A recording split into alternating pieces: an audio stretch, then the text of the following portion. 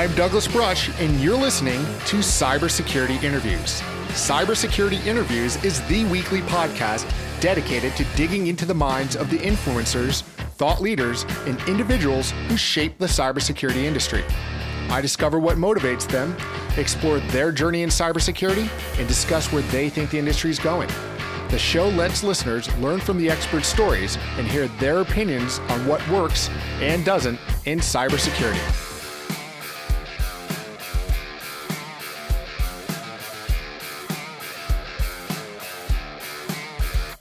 Hello and welcome to episode 44 of Cybersecurity Interviews. In this episode, we're speaking with James Carter. James is the CISO of LogRhythm and brings more than 19 years of experience working in corporate IT security and consulting for the Fortune 500 and the U.S. government. At LogRhythm, he develops and maintains the company's security governance model and risk strategies and oversees both threat and vulnerability management as well as the SOC. He also directs the mission and strategic vision for the LogRhythm Labs group. Prior to joining LogRhythm, James was the director of security at the Mayo Clinic. Prior to Mayo, James served as a senior manager at Mandiant, where he led professional services and incident response engagements. James is a sought-after and frequent speaker at cybersecurity events and is a noted author of several cybersecurity publications. In this episode, we discuss the Colorado cybersecurity scene, solving CISO pain points, what to look for when hiring talent, where to find talent, the importance of networking, automating workflows, and so much more. I hope you enjoyed this episode as much as I did. Thanks for listening. All right, James, thanks for joining me on Cybersecurity Interviews. How are you today? Good. How are you? Excellent. Well, we're sitting up in your beautiful offices up here in Boulder, Colorado, which is not too far from where I live. How did you end up, one, with a company that might not necessarily, well, a lot of companies aren't necessarily thought of as being in, the Colorado area is a hotbed for technology until recently. There was so much stuff happening on the Bay Area in New York City. How did you kind of end up here, and what was kind of your path to ending up with LogRhythm? Wow. If I just look at the last few years, I actually was in New York City.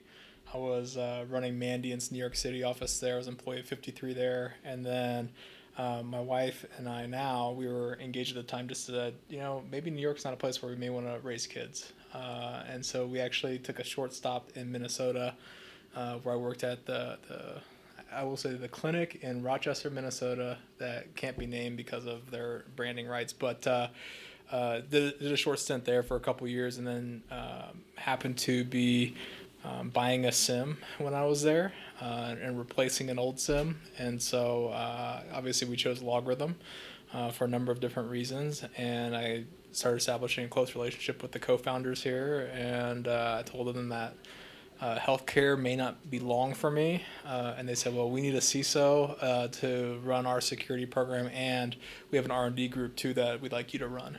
And so I worked in Minnesota remotely until I finished up my master's degree, my MBA there, and then after I graduated, my wife and I, we moved out here to Colorado. So I figured if I'm going to do security work, why not be in a cool spot where I can snowboard every weekend and do all that, so... Well, it's funny, and as I say, I think a lot of people kind of sleep on Colorado a little bit, don't realize the talent pool that's here, but you guys are here, Protect-wise, Ping, we can go through the list, there's quite a bit. Are you seeing it now where Colorado is getting more of a traction, both in talent and recognition for being kind of a security hub within the country? Yeah, I actually think, I think it's bigger than a security hub. I think it's actually, a larger technology hub now.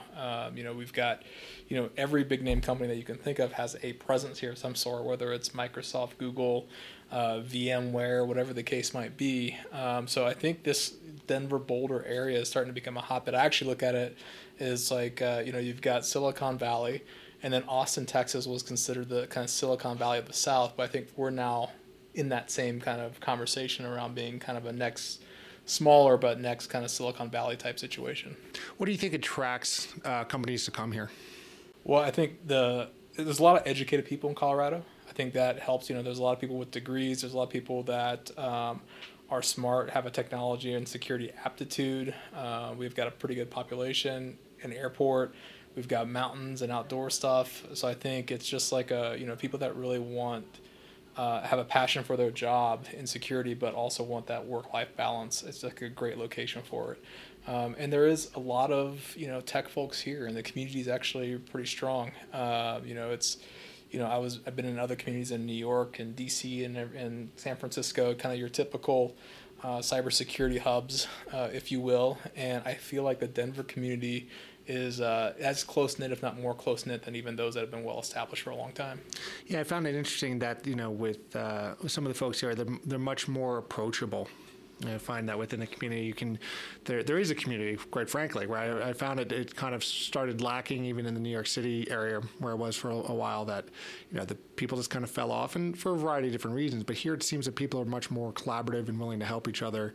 Have you found that to be the case as well? Yeah, I mean, I've only been here in Denver/Boulder for 2.5 years.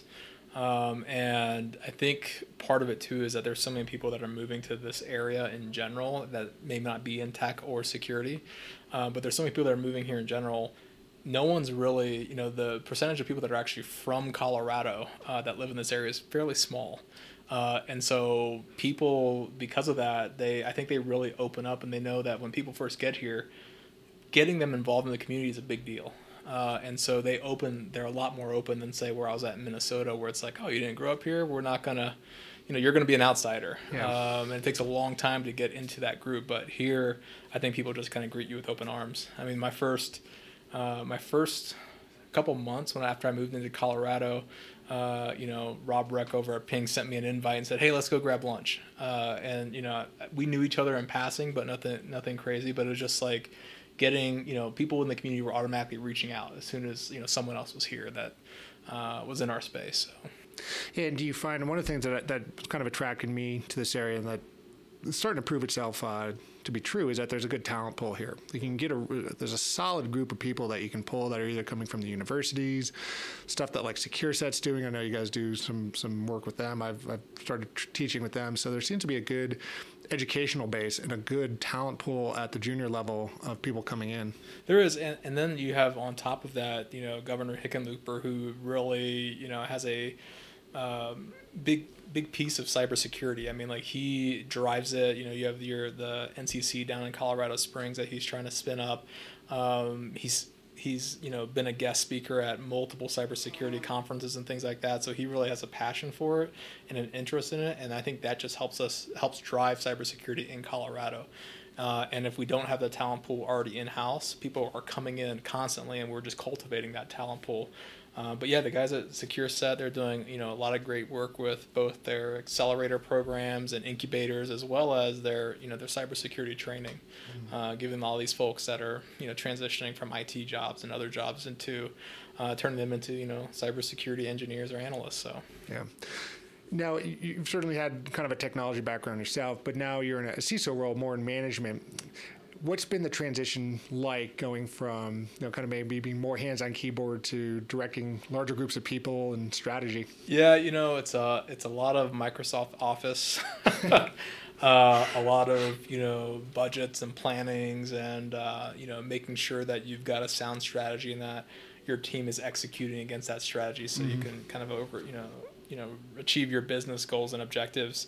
I do miss the hands-on keyboard work sometimes, and I will every now and then get my fingers dirty still, or get my hands dirty. But I actually like the business side, the strategy side, the budget side. It's kind of interesting. I when I play video games, I still do that when I have time. But I play like these football video games, and I don't even play the game. I just like manage the team.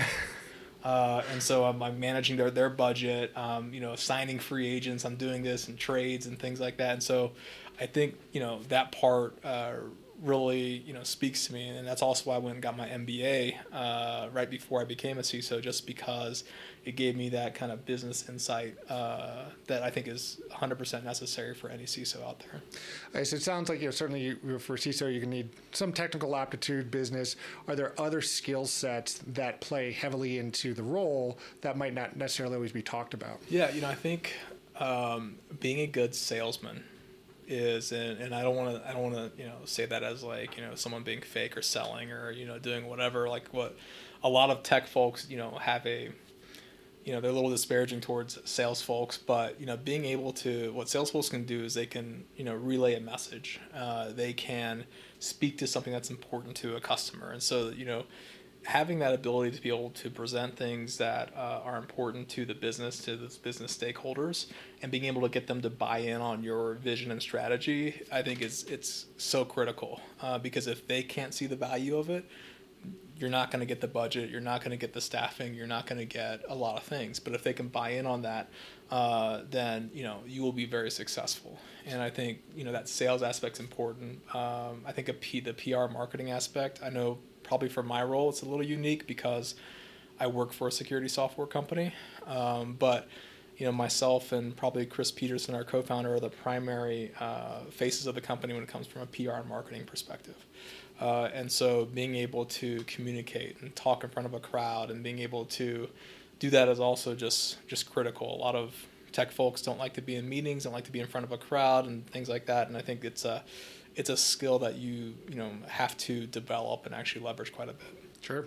Certainly, I mean, you do work within a software security company, but likely you're having to buy a lot of other products to manage your own internal. What are some of the things that you look for as a CISO buyer, even within the space of when you're evaluating products of things that might be the right fit? It's tough because I feel like in the industry there is a lot of snake oil out there right now. There's a lot of, I always, for the past 4 or 5 years, I've said that there's going to be a consolidation in the security market space because there's so many kind of one-off, feature sets that they're turning into entire companies and products. And then they're all saying the same stuff. They're all using the same buzzwords. And so as a CISO, you go to RSA every year and the hall of exhibitors gets bigger and bigger and bigger. And it's hard to differentiate, what's real and what's maybe more theory than real. You just have to do some due diligence on really looking at, what is your problem set that you're trying to solve as a part of your security program, and then looking at technologies that can match that. And I think you have to be very selective. I'm not a CISO that has unlimited budget where I can just go buy every technology out there and then somehow try to make it work. So I think you have to look at that too. What is it that's going to provide you the biggest capability, integrates well within your processes and workflows, something your team can manage effectively, and that gives you the broadest coverage from the ability to detect and respond to threats if that's something that happens with your organization. Yeah, you certainly see it where there's been numbers thrown around that it can take anywhere from 1 to 1.5 full-time employees for any enterprise security product to put in place. Right. So trying to manage that is, kind of going back to your earlier point about communications. Do you find that that's a challenge too? Saying not only are we going to put in a solution, but here's the staffing needs and rolling up all the extra costs to really show what's the true cost of ownership. Yeah, I think if you're not doing that as a CISO, you're probably not doing your job. Total cost of ownership is something you always have to look at, and that includes, you're right, people always forget about the kind of human capital side. They forget about the, what's going to take to drive and operate that. Great example, there was a GRC product made by a big company, and we had that at one of my last companies, and it took 3 or 4 full-time staff just to manage it. And most security companies or security organizations don't even have 3 or 4 full-time staff as their security department, if you will. And so those are all things that you have to consider. And, there may be some things that you have to outsource to be able to kind of augment cost, augment staff and capability. So those are all things that are in consideration when building your program out. Definitely. And, certainly with the products that you guys are kind of representing, does that go into your kind of product implementation to your customers to say, okay, I know it because I've felt the pain. Yeah. How do you try to relate that to them so you're all kind of on the same page? Yeah, we do. Not only, the great part about working for the company I work for is not only do we relate that as from a CISO perspective. So it's real easy for me here at LogRhythm to demonstrate business value because we're building a, what I would consider probably a world-class security organization, and we can be an example for how to do it effectively. We obviously use our own products. We also have other products that we integrate in and leverage as well. But we can actually demonstrate and show real capability, real challenges being solved, and then show that to prospects and customers. And they say, oh, I didn't even think about that. Wow, that is, and we can show like the full maturity of what it took us to build this. And it just gives them, gives our organization credibility that we know what we're talking about, but it also gives the prospect or customer kind of a blueprint of how they could build their security operations up as well. Gotcha. What would you say is some of the common mistakes that you do see in a lot of organizations? Everybody's going to be kind of a different stage, but maybe early on, and as people are really trying to get their program up to speed and mature, what's some of the common stumbling blocks that you see? I think the biggest stumbling block that I see is not taking into account corporate culture. I think that that will make or break you as a CISO. If you encounter a culture that has never had security before, doesn't really see the business value of it, you have to explain to them what phishing emails are and things like that. It just really depends on that culture. But if they're anti-security or just not up to speed on it, it really can slow your program down. Because everything now is you defining the whys of why this exists, why we have to go this route, why we have to do certain things. If you have a culture that is either security aware, security conscious, and there's a business connection there, business driver for it, your program can accelerate much faster. So I think culture is probably one of the bigger stumbling blocks. And I think, we hit on it earlier, but I know a lot of CISOs that buy a lot of technology, and then they go, oh, how do I run this? I didn't think about integration. I didn't think about how all this workflow works together, and what I'm going to get on the other side. And so all they end up doing is adding additional work to their staff. They're probably smaller staff, and not giving them not having the proper resources to run it effectively. Yeah, one of the things too, we've kind of seen this shift too or it's trying to a better place to really align the CISO with inside the organizations. And one of the things I spoke with actually Rob Reck and Alex Wood on my earlier podcast too was, this role of the CISO. Does it report to the C-suite, or where should it go? Should it be under tech, or should it be under a different department? What's the kind of roles that you see a CISO really being under? I think it can be effective in any type of role. The only time I've seen it not be as effective is if the CISO is buried under a lot of kind of hierarchy. If they're buried under a lot of that, they're a director level, but they have this, but acting CISO type situation. I've never seen that work successfully, just because they didn't have enough clout, enough teeth, enough things to drive kind of the security program, and so it ends up either slow rolling or just taking a backseat to a lot of other initiatives. My preference as well is to not be under the CIO, but I think it can work effectively under the CIO. At our organization here, the CIO or the VP of IT is in a separate reporting line than I am. So the VP of IT reports into finance. I report directly to the CTO and co-founder. And so we worked in partnership on many levels, but we do have separate reporting structures and separate budgets, and therefore the overall IT budget never really compromises the security budget and vice versa. Gotcha. But at the same point, it's a team sport. That's right. And you're not going to get anywhere in security unless you're best friends with IT. So, yeah. It is a team sport. We've had cases where myself and the VP of IT will go, hey, how much room do you have in your budget? How much room do you have in your budget? We need to do this as a company. Let's slide it in one of our budgets, and we'll actually share that. There's a lot of times too where we're funding something, but IT manages it. So I guess to answer your question is I think it can work in a lot of different ways. I've seen it report to legal and risk and things like that, but I think having some teeth in the organization as a CISO is important. Yeah. There was a recent blog post you had on the LogRhythm site, and there was one of the points that you made out too that I want to touch on a little bit about, how not to be necessarily 24/7 on call as a CISO, and how do you balance that so you can have, particularly, if you're in Colorado, you want to have that work-life balance. What's some of the keys to success on that? I think automating the kind of mundane security type work that you have is critical. So that way, the only things that you get alerted to are really a lot bigger. And I think, we've done a good job of doing things like our team's developed, it's actually open source and you can get it from our GitHub site, but an automated phishing detection and response, a bunch of scripts that we wrote that basically work with Office 365. We'll actually examine all the emails that come in. We'll look for things that may be suspicious. We'll run them through a process. we'll check threat intelligence sources, we'll check all these different things, and then we can go wipe stuff off disk, we can remove mail from mailboxes, we can do all these different things.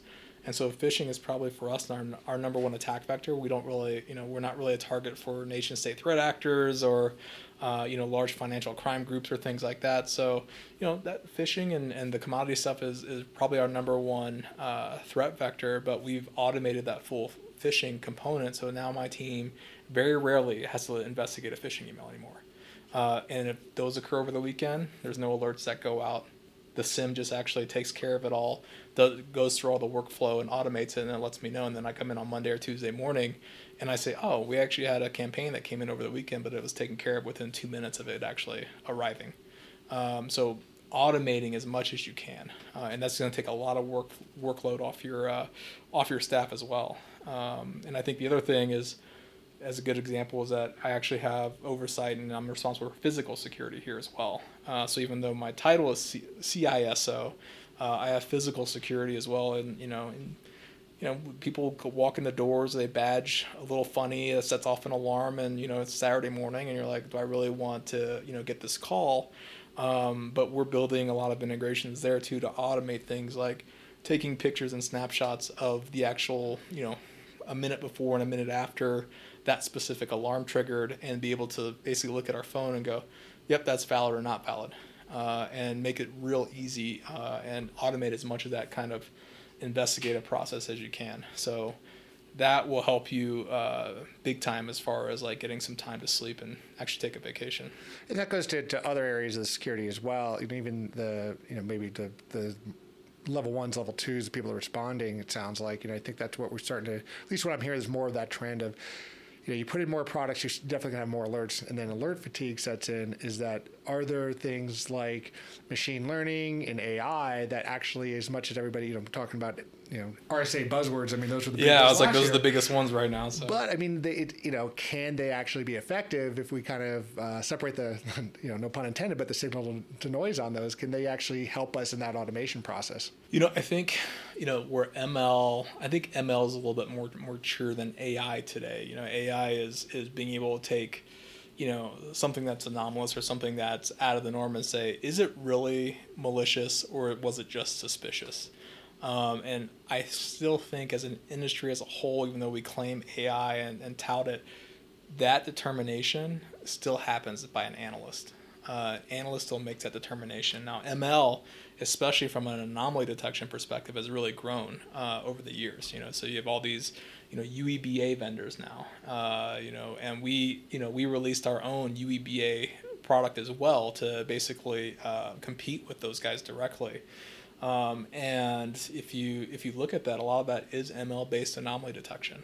We combine scenario-based analytics with our SIM product plus the anomaly detection of our ML side, and that's what makes up our UEBA product. But so I do think ML is mature and can help with that. I think AI is still not fully there, but I think if you take your investigative workflow and processes that you know of to do as an analyst and just automate that, that will actually that's a really good place to be in right now, because then you're not really trying to deal with AI and start going down these rabbit holes of theory to see if it's going to be successful, but you actually can practically automate different parts of the workflow, and that will save you time, energy, and everything else. So, gotcha. And certainly you're in your role, I'm sure you have to go through a lot of mentoring and hiring of people.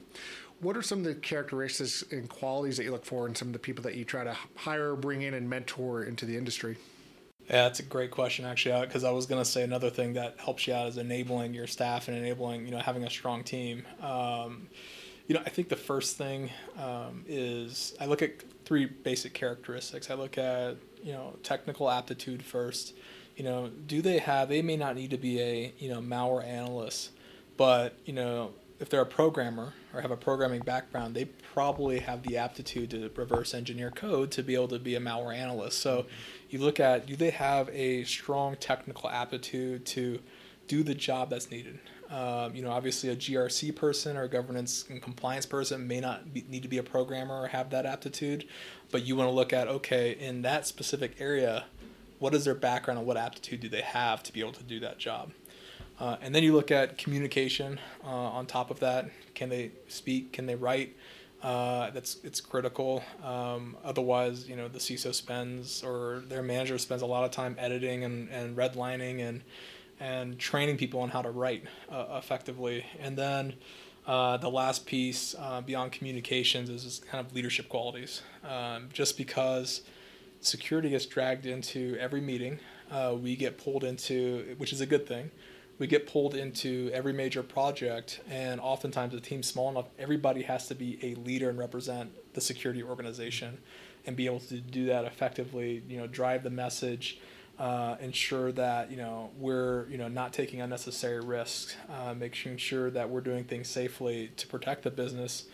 So, in small teams, everybody has to be a strong leader in security. And so unless you work for some massive company, you can hire 50 people and have a lot of tiered analysts and things like that. But most companies, everybody has to be a strong leader. Gotcha. And certainly you've come with an IR background and seen a lot of the forensic certs and different types of training. How heavy do you weigh the certification and trainings outside of like your organization when you look at and evaluate people? I'm not a big cert guy. I look for practical experience in things, and certs for me, I've seen too many people that can pass a cert but actually don't know what they're doing, and so there's a few certs that I still have some respect for, or will recommend people to get, actually, especially if they're getting their start in their security career. Getting a CISSP as an example. Probably a fundamental certification you have to have whenever you're at least beginning your security career, or you're in your first couple years. It's just a good benchmark to have.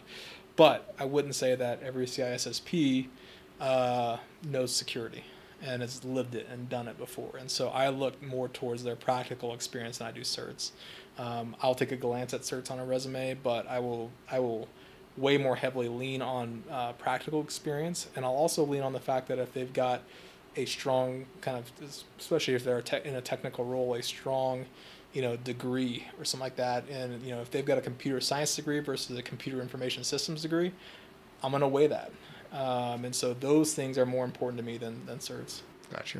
So, I'm sure you talk to a lot of people. We talk about folks in the community and stuff with like security. I'm sure you must get asked, from people, okay, how do I get started in cybersecurity? What's, I guess, the kind of common advice that you give to people that look to you and say, hey, I want to start doing this. I think it's cool. It happens a lot, and I think it just, it's interesting because I feel like in my career I was fortunate enough where I got kind of thrown into this in the mid-90s, and I've been in it ever since. And so, I had the option of, do you want to do it or not? And I just chose to do it, without knowing much about what information security was in the mid-90s. So, as far as people, I myself have not had to cross-train into the field or coming from a different background. So, I may not be the best to give advice on that, but I think, what's I've found successful is a lot of reading and research and interacting with the community as well. So, talking to people that know the industry, getting connected with those people that know the industry, reading and understanding about everything that's going on in the industry. And then, there's a lot of open source stuff that you can get your hands on. And, I am, a CISO, and I still run a lab at home. So, I've got 50 VMs sitting at my house, and on top of all my IoT devices, I run a SIEM, I run a network monitor, I run vulnerability scanners, intrusion detection systems. I've got forensics workstations, malware analysis workstations, but I run all that at home just because I still want to keep myself fresh on kind of like what technology is out there and how it operates. Plus, it helps give you an understanding of what's under the covers. A lot of times, a CISO, especially if they're not a strong they don't have a strong technical background or started out in the technical world, I find that a lot of engineers and analysts respect you a lot more if you actually still, you have a little bit of that background. And so it still keeps me a little fresh. So it's not just Microsoft Word, PowerPoint presentations and everything else, but it keeps me a little fresh with the technology. And I think that's critical, getting your hands on the technology, networking with folks in the industry, and then just doing a lot of reading and research.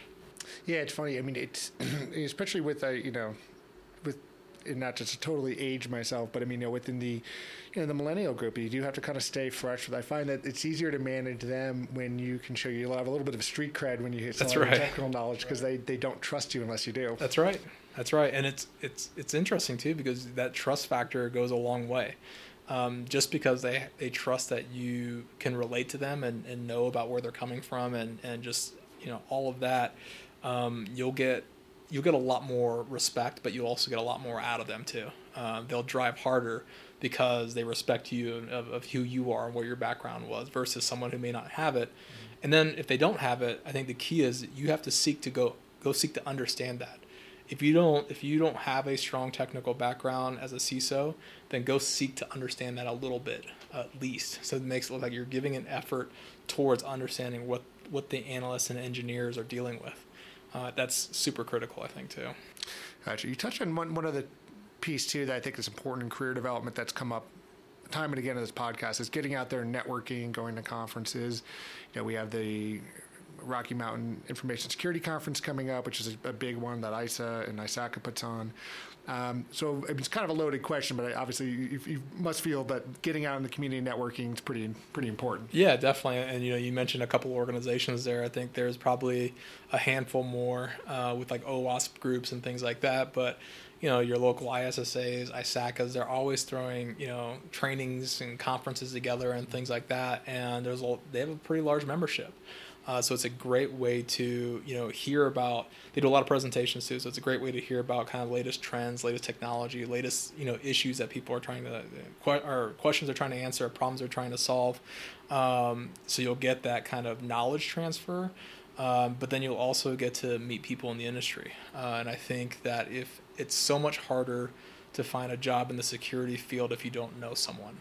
And I look at my last few roles. How I became, the CISO at LogRhythm is because I established a relationship with the co-founder of LogRhythm. Before, when I took the job for the healthcare company, the CISO at the time of the healthcare company was the CISO of an old customer of mine when I was at Mandiant. When I took the job at Mandiant, it was because I had a relationship through an Air Force Office of Special Investigation connection.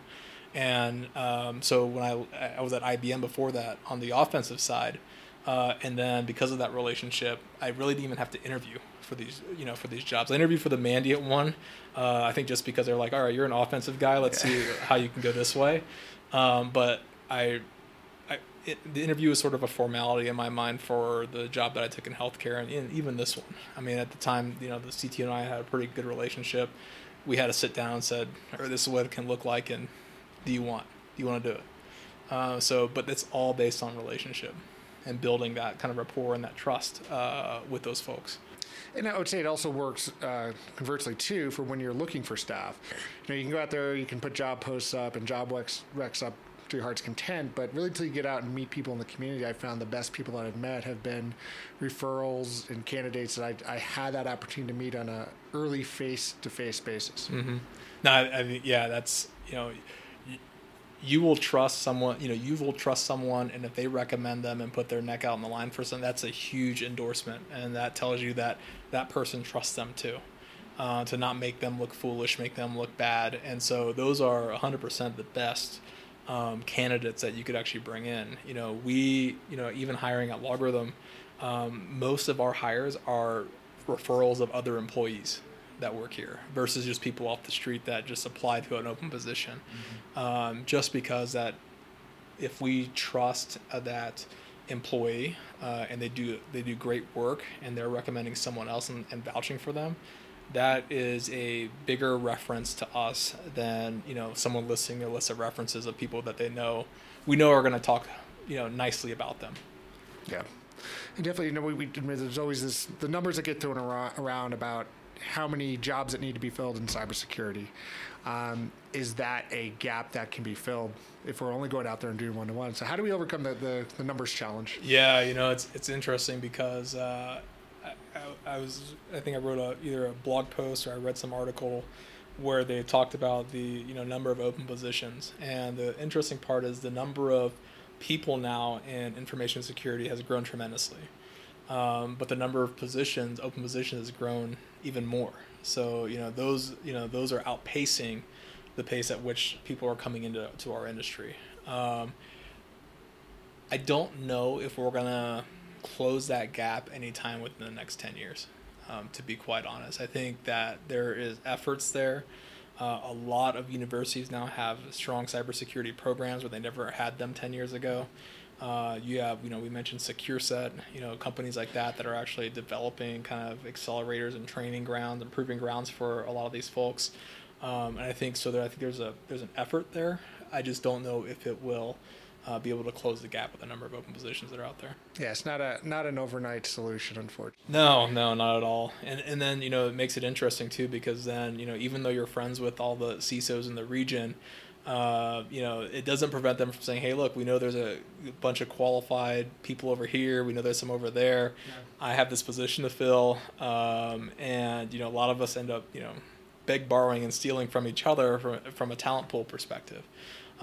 So that makes it interesting too because of the shortage. Oh, sure. I think that's how we got to talking. Was Rob Rex still somebody I wanted before I got a chance to meet him? That's true. Picked up quick. So. That's true. He was someone that we recommended, that intern here for a couple years for us, and we loved him. We just didn't have the head count to convert him over, and I think Rob snatched him up within about a week. Yeah, they go fast. Well, I greatly appreciate the time today. Where can people find you?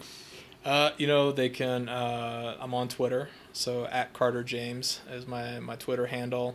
You could figure out my email address, first and last name at logarithm.com. So feel free to, email me or drop me a line.